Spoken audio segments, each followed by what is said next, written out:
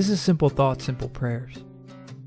A few Saturdays ago, I cut a path in the small patch of woods behind our house. I told my son it was a secret passage and that we were going to make him a clubhouse in the middle of it. A special private place in the woods just for him. It's a clubhouse. Because I'm skillless, his clubhouse is presently a child's lawn chair and a kiddie picnic table.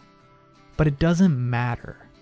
He is 2 and is thrilled with the idea of having a path.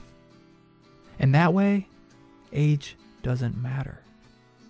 We all want a path to follow, a career path, a path to a better life, a path to some beyond even. Psalm 16:11 says, "You make known to me the path of life." Showing my son that path brought so much life to him. That night, he strained his eyes, looking out the window, trying to find his special spot out amid the darkness. Just looking for that clubhouse, that path.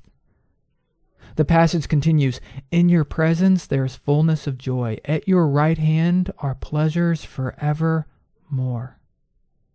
I said there was a child's lawn chair out there in the clubhouse area I constructed. That is incomplete, for there are 2 chairs out there. That's the completion. It's a sort of companion, a togetherness. We do not have to sit alone. And that day, under the deep shade of the trees, I delighted there with my boy, in his pleasure, in his joy. We laughed, taking the smiles with us when night coaxed us home. To think that some eternal being, some loving divinity, some tender God has a path designed for me is staggering. But to take it further and think of how that path leads to company, to friendship, to father and son laughter with him is the stuff of pure joy. I want to walk that path today.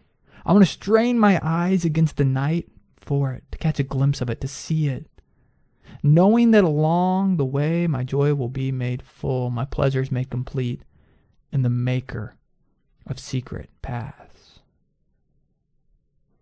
Lord, guide us today. Guide us in secret paths made specifically for us in order to enjoy the fullness of you. Show us that there's a seat there for us and one across the way that's you. And we can sit underneath the shade that you've created, in the place that you've created, in the love that you've created, in the refuge that you've created, in the very joy that you've created. Envelop us in that today.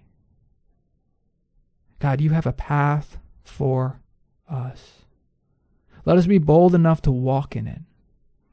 Let's be brave enough to go into those woods, knowing that we're seeking our Maker and knowing that He is there, calling us to Him. Guide us, be with us. Amen.